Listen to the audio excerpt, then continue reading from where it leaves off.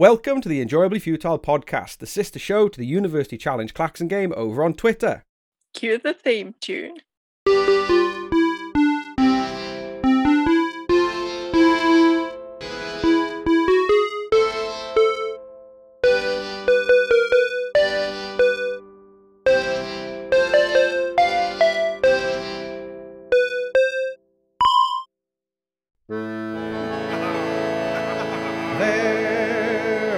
Once was a game played on Twitter that on a Monday caused a stir, and in that game we played a while, enjoyably futile. Enjoyably futile, to get a win can take a while, as long as we raise a smile, enjoyably futile. Enjoyably futile, to get a win can take a while, as long as we raise a smile, enjoyably futile.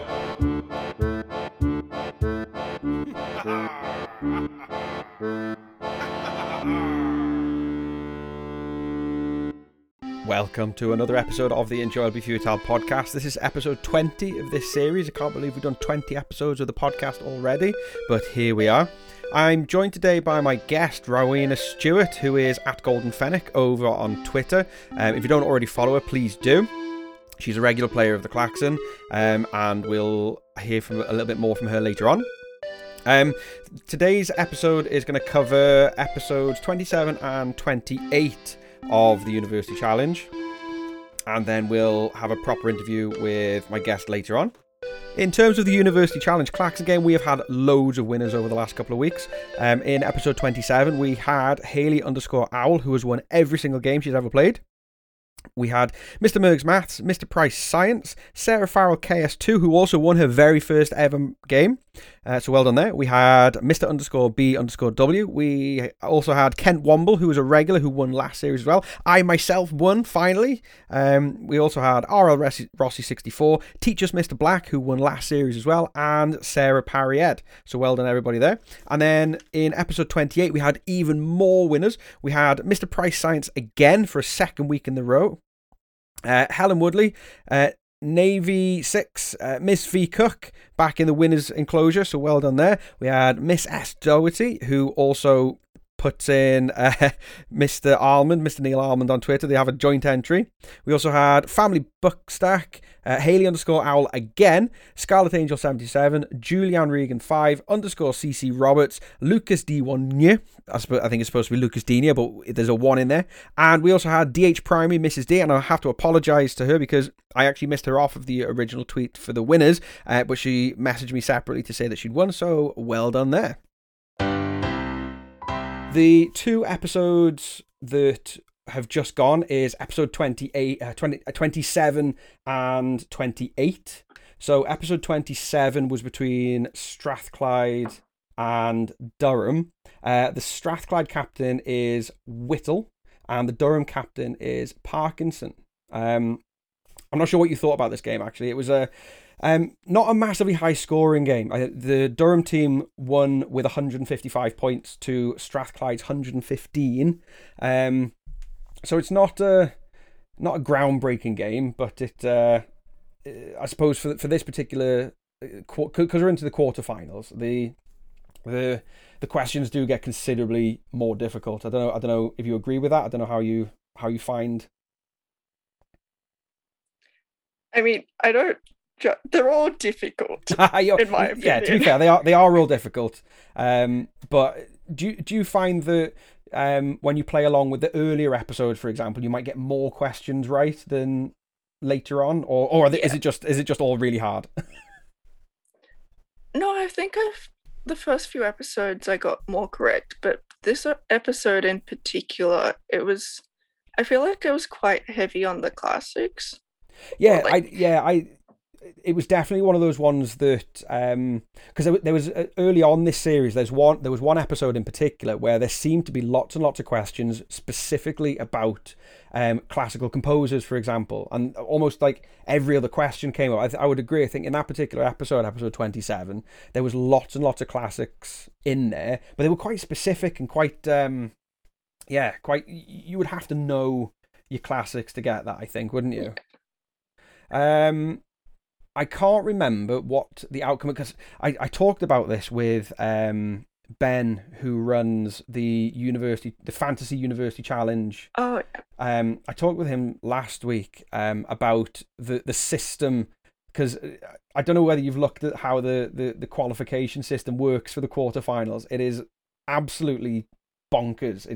It's not a straightforward knockout competition. It's not one of those ones where you win a game and carry on. You could potentially lose a game in the quarterfinals and then have to play another couple of games and win, and then go on to win the whole series. So I'm not sure. I'd have to look at exactly where people are, because I've kind of lost track myself over the past couple of weeks, kind of who's won what and how many they've won and things like that. So some people will only have to play 2 games in the quarterfinals, whereas some people will end up having to play 3, I believe it is, because if they lose one of their games, they have to play another game to win it. So if they lose their first one, for example, they have to win the next 2 to go through. Yeah. Whereas if they win one and then lose one, I think they go into another pool and they have to win that game instead to go through. It's massively confusing. I mean, well, I saw, I think it's University Challenge Review. They made a blog. They have a blog, and they did a nice diagram on there that shows how it works. So it's, once you see that, it looks quite simple. Yeah. So I think it's... Go on. I think it's each person who's won a game then goes and plays someone else who has won a game. And then the 2 teams, I can't remember. Yeah, the 4 teams who have lost a game then go play each other. Right. That kind of makes sense. And then do they just... What happens then with the teams who have won their first game? Do they go... I'm very confused. I'll have to... Go on. How about just don't try to understand it? Yeah, just leave... Whoever comes up, just... Yeah. Leave it to the producers. Do you know what? That's what a few people actually say. They don't know. Because I'm sure in the past they would probably tell you what your share... If you're on the show itself, they would probably tell you what your when your show is going to be on. So you can tell your family and things like that you're going to be on TV. But I think this series, because it's been so affected by the pandemic that no one really knows what's going on. I think they're just putting programs on and hoping for the best. So yeah, that was episode 27. It wasn't one of those massive games. But then episode 28 was a surprising one for me. Again, people who listen to the podcast and kind of listen to what I've kind of said in the past, I will probably understand that I was quite surprised by the outcome of episode 28. So it was between Imperial and Warwick, and the Imperial captain is Con, and the Warwick captain is Rout. I think it's Rout. And Con has been one of the strongest players pretty much for the entire series. I picked him as my captain for the fantasy university challenge, but actually Warwick won that episode with 200 points to Imperial's 120. So that was a much better game. It was a much stronger game. And I think any team that breaks the 200 mark is pretty much going to win their game. I don't think there's been any episodes that stand out this series where there's been 2 teams, there's not been people who've got 200 and 195, for example. The team that ends up with 200 tends to be the team that goes on. Although saying that, I was surprised that it was not the Open University. Who was the other one that I thought was going to do really well and got beaten the other day? I can't remember. Oh, hang on. 2 seconds. Was it the team? Yeah. Oh, hang on. I think... Was it the team who was playing Open? It was Birkbeck. That's the one. I believe it was Birkbeck anyway. And in their first round match, I think they got 295, something like ridiculous. They got a really, really good score. Yeah. But then they were beaten. So I think it just goes to show. There you go. So in their first match, Birkbeck got 295. They got a really, really top score. And that was the one where Reading only scored 50. They were absolutely battered. But in their last game, let's see if I can find it. Birkbeck, in their second round match, Birkbeck put on 205. So yeah, they're doing all right. The Birkbeck versus the Open University. Birkbeck got 205 and the Open got 95. So Birkbeck are doing all right, but I was surprised to see Imperial not be a lot stronger. But I do remember, because like I said, I find it hard to pay attention to exactly what's going on and who's saying what. But I seem to remember the Imperial team did a lot of, they lost a lot of points. I think they buzzed in incorrectly on several occasions where they thought they were going to be correct, whereas in the past, their early buzzing had been quite accurate. I don't know if you... Yeah. I vaguely remember in the first episode, Cone would buzz in early quite often, and it was a bit hit and miss.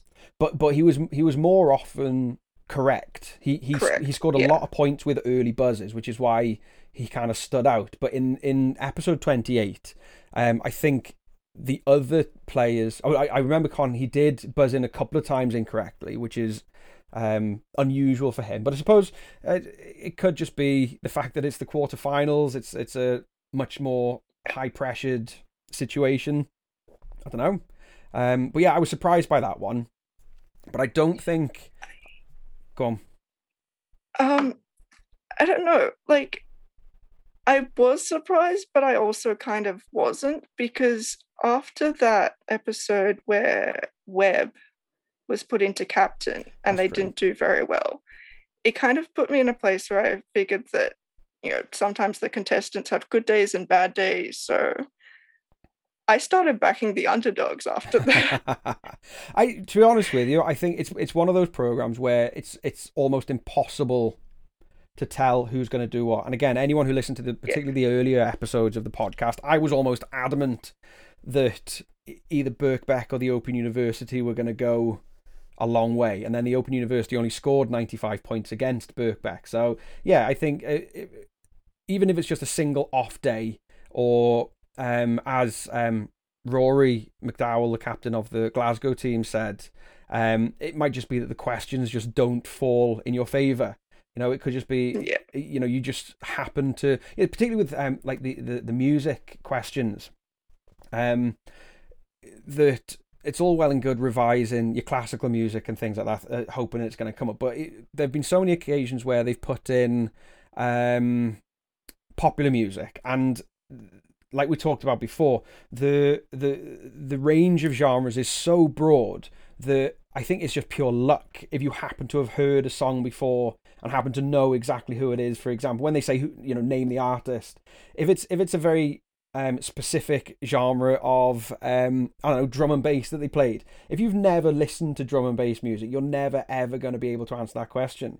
I remember a music question from, I think it was last series, it might have been the year before, and it was possibly the most niche question I've ever heard in my life on University Challenge. And it was a music round, and it was music from video games. And they played music, and you had to name the video game. Now, unless you are someone who has spent quite a lot of time, I don't know, growing up playing particular types of games. To be honest, I feel like university students are the perfect audience for that. That's true, I suppose. But again, I have a feeling Rory's into video games. You got a couple of questions on that, correct? It wouldn't surprise me. It wouldn't surprise me. I think his questions was cities featured in video games. Oh, okay. Like they were set in certain cities. Yeah. And it was name the city from the description of what happens in the game. Okay. Do you know what? I've gone through so many questions, I don't even remember that. I'm going to have to look back through his episodes now and see what I can find. But yeah, some of the questions are incredibly niche. You sometimes wonder if the question setters were having a funny day. Although saying that, there's I'm not sure if you've watched there's a program on It's been around for a few years, I think, but I've only recently picked up on it. It's called Richard Osman's House of Games. Have you come across that? Oh yeah. Yep. I watched that. And I love that program because it's a bit like Only Connect. You got to kind of think outside the box a little bit to answer the questions. But one of my favorite rounds they do is where they ask the children of the question setters to ask a question. Yeah, I love those. And I think it's brilliant because sometimes the answers are absolutely spot on, and sometimes they're just so bizarre that you don't know what they're thinking. You know, well, half the time you don't know what a 3-year-old's thinking anyway, because you know. But yeah, I think University Challenge in particular is very, very much about the luck of the draw and just being. I did want to commend Rout on 2 things, though. One was his powers of deduction, I guess, inference. Yeah. There was the question on Journey to the West, but it was, what is this term? It was something to do with Buddhism, and he said, well, they talk about this in Journey to the West, and that's about Buddhism, so I'm going to assume Buddhism. And the next question was, in Journey to the West, what's the name of the main character? And he said, well, it's about a monkey, so I guess the alternative title is Monkey. Turns out it's correct. And I think, that's a good skill to have, and I think it's what the eggheads actually do, because I've seen a couple of episodes of that. Yeah. So it's being able to guess from what you already know. Yeah, but being able to guess in a sensible way, not just plucking random things out of the sky. It's being able to make those connections between things that you know. I think you're right. The eggheads do that very, very well. They talk through their answers very sensibly, and they say, right, well, if it's this, then it's probably to do with, or if it's a word question in particular, they'll kind of analyze the word and break it apart and say, well, this part of the word means this, so it's probably going to be this. And so although it's still a little bit of a stab in the dark for them, they know they're in the right direction. Definitely, I would agree with that. And yeah, I think good captains on University Challenge do that well, and they listen to their team. They listen to what their team is saying and kind of take out what seems more probable, I suppose, and then kind of make their deductions in that respect. So yeah. So speaking of good captaincy, sorry. No, go for it. I also wanted to commend Parkinson from episode 27 and previous episodes on the way she kind of pulls the team together, or she'll kind of talk over the questions as well and make sure everyone has a bit of a say. I think the captain doesn't necessarily have to be the most knowledgeable, but it's identifying skill sets in your team and going to them for basically when I wonder if that's where Webb maybe fell down when he ended up having to be the captain for his team, but because they ended up getting beaten, didn't they? Yes. And I think that's the kind of it's been an interesting series actually in that respect, because I don't think I've ever seen teams bring in a substitute player before, but I think because of the pandemic and the nature of people not being able to get to places, there's been a lot of shifting around of players. I think you're right. If you haven't got someone in that captain's chair to make those decisions and pull that information together from your team, then it's not going to work out. So I wonder if maybe that's where Con fell down in episode 28, is that he probably wanted to answer more himself rather than taking his team. So although he's he's obviously a very bright, intelligent person, I wonder if he kind of lost that game by trying to take too much on himself. Does that make sense? It makes sense, but I kind of disagree. Maybe not necessarily that's what happened, but it could just be that the questions didn't fall their way. Yeah, I think it does all come down to the questions ultimately. I think if the questions don't go your way, it's not going to be your day. Right, let's hear a little bit more about my guest. We'll start with an easy one. What is your name and where do you come from? My name is Rowena, and I am from Sydney, Australia. Nice. You're probably the furthest away in terms of people who play the University Challenge Klaxon. We'll talk about that in a minute, actually. What do you do for a living? I This is probably a new one. I'm a software developer, Okay, so nice. I Uh, write computer programs. yeah, well, I kind of cottoned on to the fact that you did a lot of that because you coded the theme tune a little while back. I remember. I'll put that one in to this episode actually. And that was it I with thought you might. was it with Pi? Was it Pi? I can't remember. Sonic Pi. Sonic Pi, that's the one. And for people listening who don't know what that is, it's actually a really clever bit of coding software that you can use to create music, basically, and it can be as complicated or as simple as you like, isn't it? Yep. So it was originally designed or created by someone called Sam Aaron Okay. as his Cambridge PhD. It was a project to get kids interested into coding through music.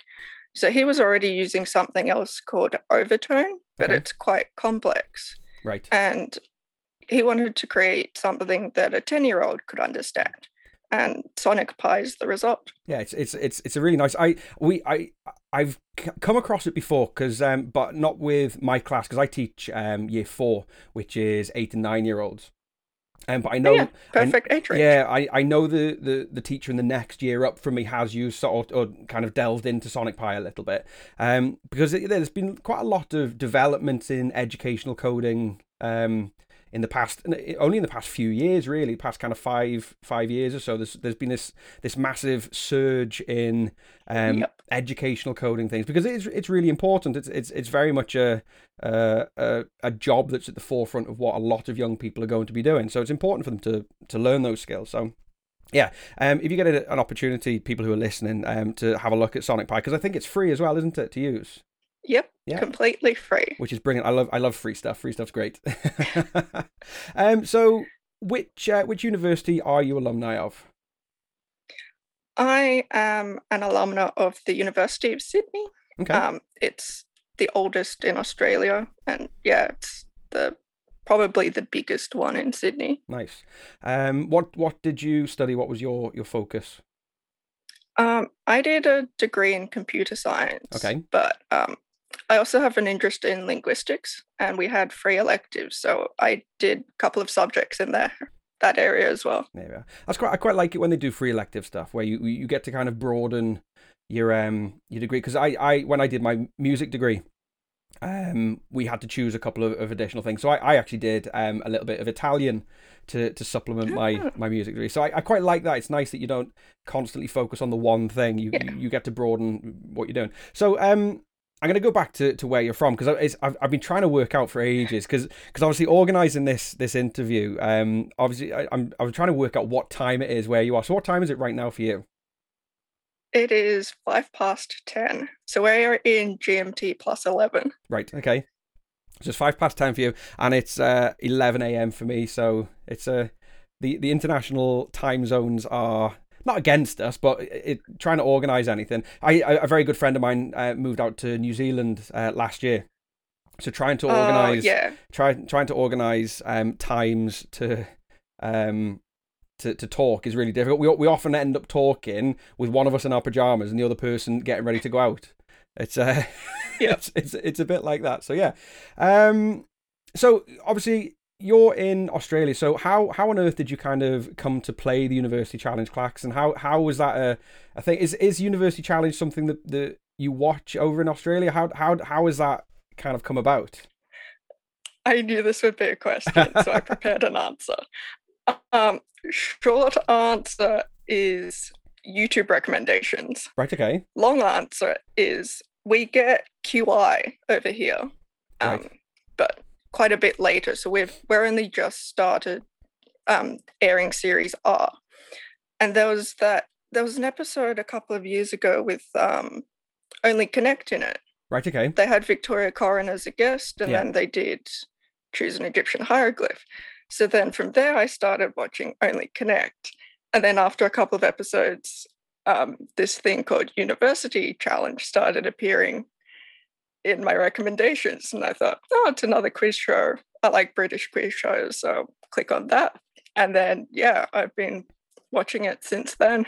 Brilliant. Through YouTube. Do you know what? There's a whole swathe of things you can watch on YouTube. There's piles and piles of old, like, proper archive episodes as well from like the 1980s and things like that you can watch. It's fascinating to watch actually and see how it's changed. Because on a Monday evening we have basically we have a couple of hours of quiz shows on. So we start off with Mastermind. I'm not sure if you've come across Mastermind before. Yep. Yeah. I've been watching that as well. So yeah, we start off with Mastermind and then it goes straight into Only Connect and then straight into University Challenge. So we literally have like an hour and a half or 2 hours worth of quizzing, which is quite nice actually. It makes a Monday evening more bearable, because Monday's not the best of days. But obviously for you obviously don't get to watch it live, which I think is fantastic. That not fantastic that you can't watch it live, but that you put in your entries to the Klaxon really early. So I always have to, because obviously you're 7 or 8 hours ahead of everybody else when you're playing. So I always have to make sure that I go back and find them. But it must be quite confusing for you to kind of wake up in the morning and see what on earth has been going on, especially if you don't get the. Oh, it's actually not that much of a difference. I think it airs at 8:30 for you.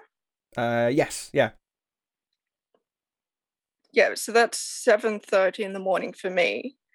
So the YouTube version actually comes up quite soon after. Oh, okay. So it's about a half an hour delay for me between, like, I'll read everyone's comments and then the YouTube show will be up. Okay. So. Is the YouTube show put on by the BBC, or is it a third party person who is uploading episodes? It's a very kind individual who has dedicated their time to uploading the episodes. Oh, good. Nice one. So obviously we are here chatting today because we play the University Challenge Klaxon. And for anyone who is listening who still, even though we're on episode 20 of the podcast and we've been playing the game for the best part of 2 years, anyone who hasn't come across it, the idea is that you have to try and guess 3 or 4 answers that's going to come up in that particular episode of University Challenge. So do you have a strategy when you're coming up with your choices? Is there anything you think of, or do you take inspiration from anywhere, or is it just pure random guesses? Well, I've been submitting the same answers every week until they win, and then I'll swap them out, but I haven't won yet. So it's still the same answers every week. Same answers every week. You're not the only person that does that. Lots of people have played that strategy. So when you first chose those, was there any thinking behind it, or was it just pure random things? So actually, when I first started playing the Klaxon, I would come across things like either in conversation or when I was doing random Googling that I thought, oh, maybe this would be something that would come up. So I'd take inspiration from just events that had happened in the week. Yeah. But also I found that the questions that appear on the show sometimes come in pairs. Right, okay. And they won't necessarily be in the same episode. Like, I remember one week they had vector dot product as an answer, and I thought, oh, they're going to have cross product in the same episode somewhere. But sorry, that's university first year maths that I had to learn. But yeah, there's a dot product and a cross product, and one came up in one episode, and I thought it would happen in the next episode. So I think I thought of putting it in as an answer, but I didn't, and then it came up. That's a clever way of looking at it, actually, kind of watching one episode carefully and then thinking about what might come up in the next. I suppose it's getting into the mindset of the question setter, isn't it? And and I didn't realize until I started doing this podcast that they actually film lots and lots of episodes all in one go. So I think you're close on the money there. It's probably worth paying attention to a lot of the answers, because potentially the question setters have written a whole bank of, say, maths questions or chemistry questions or whatever, and then they just split them up between the episodes. Perhaps that might be their thinking. So yeah, that's a good way of looking at it. I might watch back the last episode that's just gone and see if I can maybe work out. I wonder if that's why they've ended up with so many popular music questions, because whoever was setting the questions just decided to go down that route. I don't know. It's curious. I think people were probably complaining that it's too old-fashioned. They need to kind of freshen it up a little bit as well. Yeah, I would agree with that.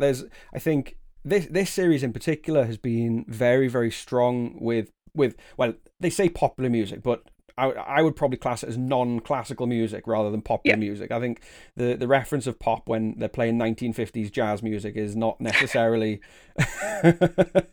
necessarily the right. I mean, it might have been popular at the time, but I think it's I've often thought about what would be an alternative for non-classical. Like, popular just sounds nice. Yeah, well, I think it's easier to say popular music. I think if they went through, if they used every single subgenre and category for whatever music it is they were playing, I think people would just get very, very confused. So it's probably easier just to say you're going to hear a piece of classical music or you're going to hear a piece of popular music and be done with it, I think. And also it might be to do with I don't know. Fairness across the programs, so making sure that everyone has the same terminology, for example, rather than making things harder or more simple depending on who's playing. I don't know. It's a possibility. So yeah, the name of the whole podcast is Enjoyably Futile.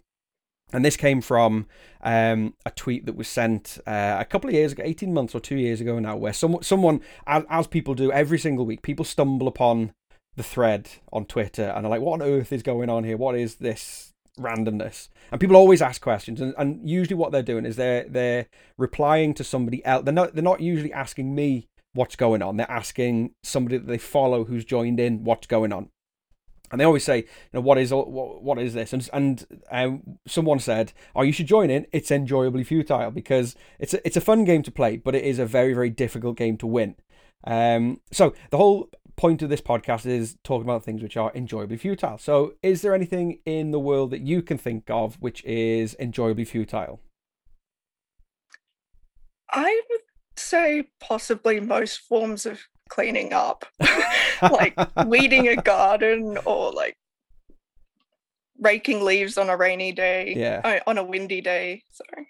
That is actually a perfect answer. That is because it's like a never ending. It's a never ending thing, isn't it? Cleaning. You go around once and then all of a sudden you've got to go around again. But do you know what? I quite enjoy cleaning as well. It's quite almost therapeutic, isn't it? Having a good old cleaning, a good old, like you say, sorting out the garden, for example, when you've had a period of bad weather. At the moment, I keep going out into my garden. The weather in the UK here is terrible at the minute. It's just cold and damp and miserable. So trying to clean anything up, you're right, is impossible, because you clean up one bit and all of a sudden some other bit in another corner of the garden gets dirty and you're just going around in circles. I'll take that. I like that. It's really good. I when people come on the podcast, I do like to give them the opportunity to share something that they're involved with or promote something. So is there anything that you are involved with? Is there a project or a website, or do you have a blog or anything like that you would like to promote to anyone listening? Yes. So you touched on earlier about education and technology and coding. I volunteer with a few organizations doing that, and I wanted to show off something. Let me just grab the one that's not plugged in and flashing with lights. But, there's this thing, which your listeners can't see. Oh, it's a BBC microbit. I know what that is. Yeah. Yeah. So this was made to help with the Year 7 curriculum, I think. Right, okay. But they're very fun. They're very easy to use. And they've just come out with a new version. Right, okay. That I have. So it came out just before Christmas, and it has a speaker on it. Have they? Oh, nice one. So can you now code it to play music and I can, but it also comes with something straight out of the box. Right. So it's yeah. Okay. I'm gonna press the reset button just so you can see what happens at the start. But my camera's not dealing with the That's right. lights I can very see an well. arrow.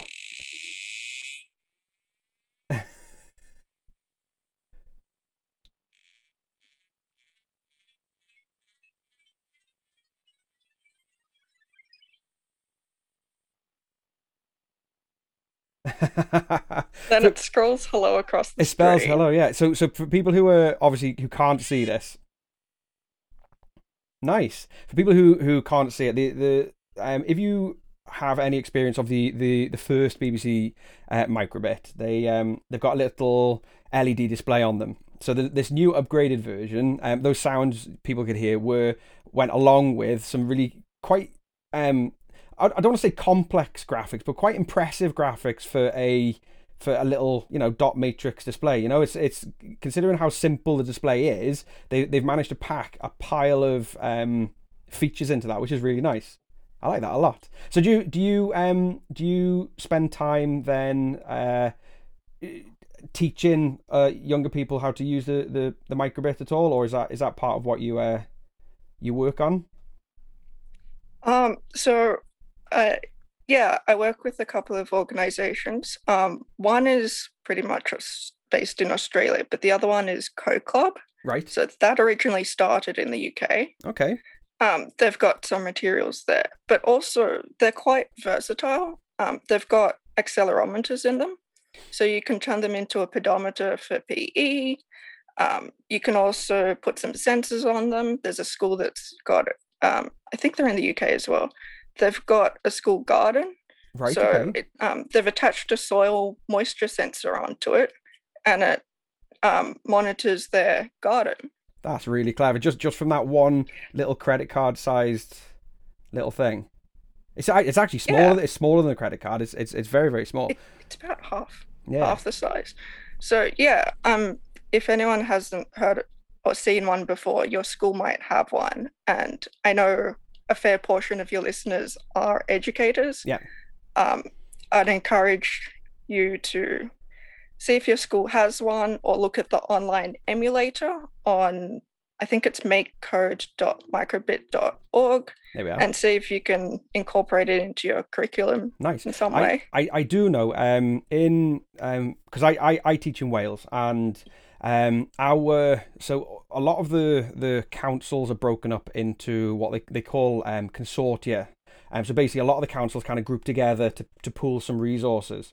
And I know that our local consortium actually has a set of microbits that you can borrow from. So you can basically borrow an entire class set of microbits. And I know, again, talking of our slightly older students, our kind of 9, 10, 11-year-olds really enjoy kind of investigating them and experimenting with them. So yeah, anyone listening, if you haven't had a chance to have a go working with and also playing with, they're quite fun to play with. Actually, they're quite a lot of fun Yeah. to kind of work with a microbit, a BBC microbit. Then please do. They were actually made by the BBC, weren't they? That's why they're called a BBC Yep. microbit. It's a bit like the very old BBC Micro. computers.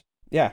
Yeah, there was the BBC Micro, but that was the original one. And then the BBC came out with this, and then they called it BBC Microbit as a nod to the original BBC Micro. Because I learned how to code. I say code. It was originally programming really on the BBC when and you're talking back in 1993, 93, 94 roughly.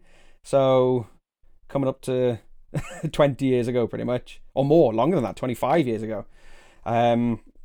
So yeah, absolutely. I would definitely recommend people have a go on a BBC microbit. And like you say, there's an online emulator. So even if you haven't got access to the physical device, you can still learn how to code it, can't you? And see the operations that work there.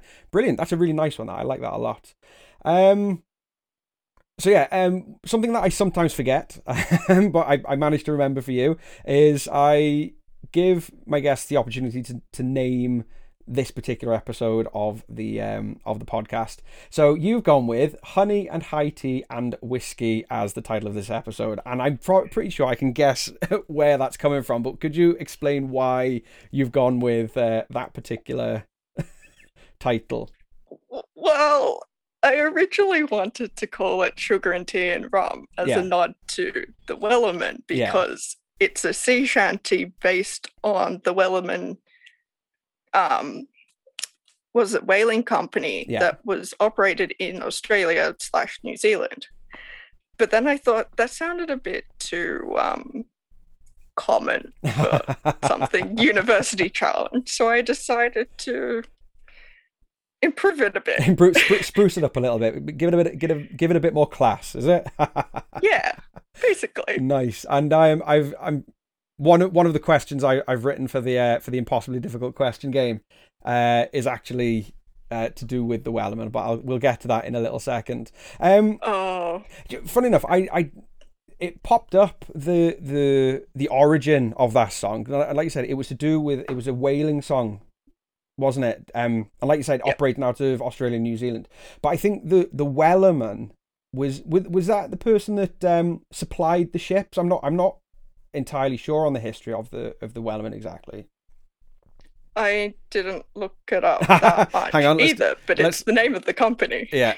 Oh, okay, there we are. Let's do some super quick Googling, shall we? Here we go. Super quick Googling. Sure. Hang on. What is a Wellerman? Here we go.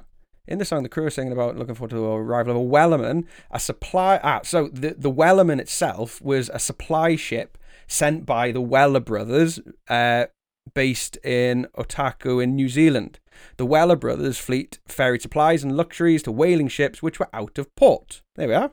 Right, what we'll do, we will get on to the most important part, and everybody who comes on the podcast as a guest has the opportunity to play the impossibly difficult question game. Okay? So the rules are very, very simple. You're going to get 60 questions. I say that every single time. You're going to get 60 seconds. 60 questions would take us forever to answer as many impossibly difficult questions as you can. However, I might be a little bit lenient with the time, obviously, because we've got a slight delay because of how far apart we are. I might be a little bit nicer and give you a bit more time. We'll see. But yeah, the idea is you're going to get 60 seconds to answer as many impossibly difficult questions as you can. You're not allowed to pass. You have to give me some sort of answer, okay? The current standings are we have one person who has scored 1 point at the top, and everybody else is in joint second place with 0 points, okay? So, do you understand the rules? Yes. Are you happy to have a go at the game?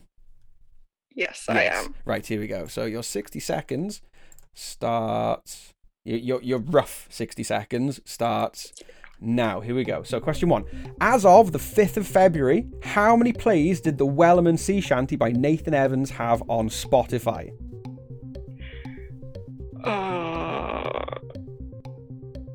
10 million? That's quite a positive guess, but it's not. It's only 3,217,899. Question number 2. Which university would you find at the coordinates 53.4048 degrees north and 2.9653 degrees west? I have no idea, so I'm just going to say Durham. Do you know what? You're in the roughly the right ballpark. It's actually the University of Liverpool, so 100 miles or so apart, but that was a good effort. Question number 3. As the crow flies, how far is it from Aberdeen to Angus? I don't know where Angus is. Are they really close? Or are they kind of far? I'm not telling you. I know, I'm talking to myself. I'm going to say maybe 50. Oh, that's actually not a bad shout at all. They are 39.4 miles apart. I'll ask you one more question. Our minute's up, but I'll ask you one more question. In the 1994 first round of University Challenge, the University of Aberdeen beat the University of Birmingham by how many points? Ooh. 25. Oh, that's a good effort. It's not quite. It's 35 points. Oh. So after your minute and a bit, you have scored a grand total of 0 points. Congratulations. You are in joint second place with pretty much everyone else. So it's a good going. Unfortunately, I have actually run out of questions for you. So I will say thank you very much for joining me on the podcast. Thank you very much for taking the time to also tell me what time to to run the interview, because obviously we are several thousand miles away. But yeah, thank you very much for taking part. Thank you for having me on. It was a pleasure. Thank you once again to my guest, Rowena Stewart, at Golden Fenwick over on Twitter. If you do not already follow her, please do.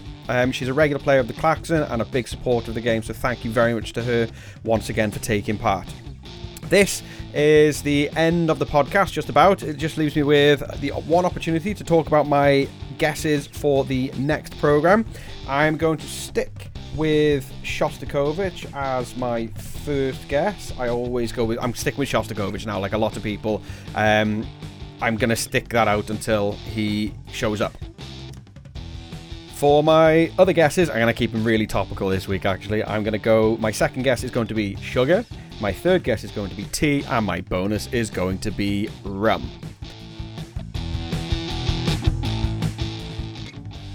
I just want to take this final opportunity to say thank you very much to everybody for tuning in. A massive thank you to everybody who has supported the game through buying coffees and things like that. That has been really, really helpful in terms of being able to pay for prize badges and postage, although postage has been a bit of a pain since January. Some people have had their badges and some people haven't, so I'm doing my best to get the kind of leftovers sent out. So thank you very much for tuning in and playing the game. If you would like to be a guest yourself and have a go at the impossibly difficult question game, then please just send me a message over on Twitter at Andy Keegan or at Enjoyably Futile. Or if you'd like to sponsor an episode or plug something, then you can email me using the email address enjoyablyfutile@gmail.com. Thank you once again for tuning in. Take care, and I will see you soon. Goodbye. You've been listening to the Enjoyably Futile podcast, written and hosted by Andrew Keegan, with a theme tune by Benjamin Dolan.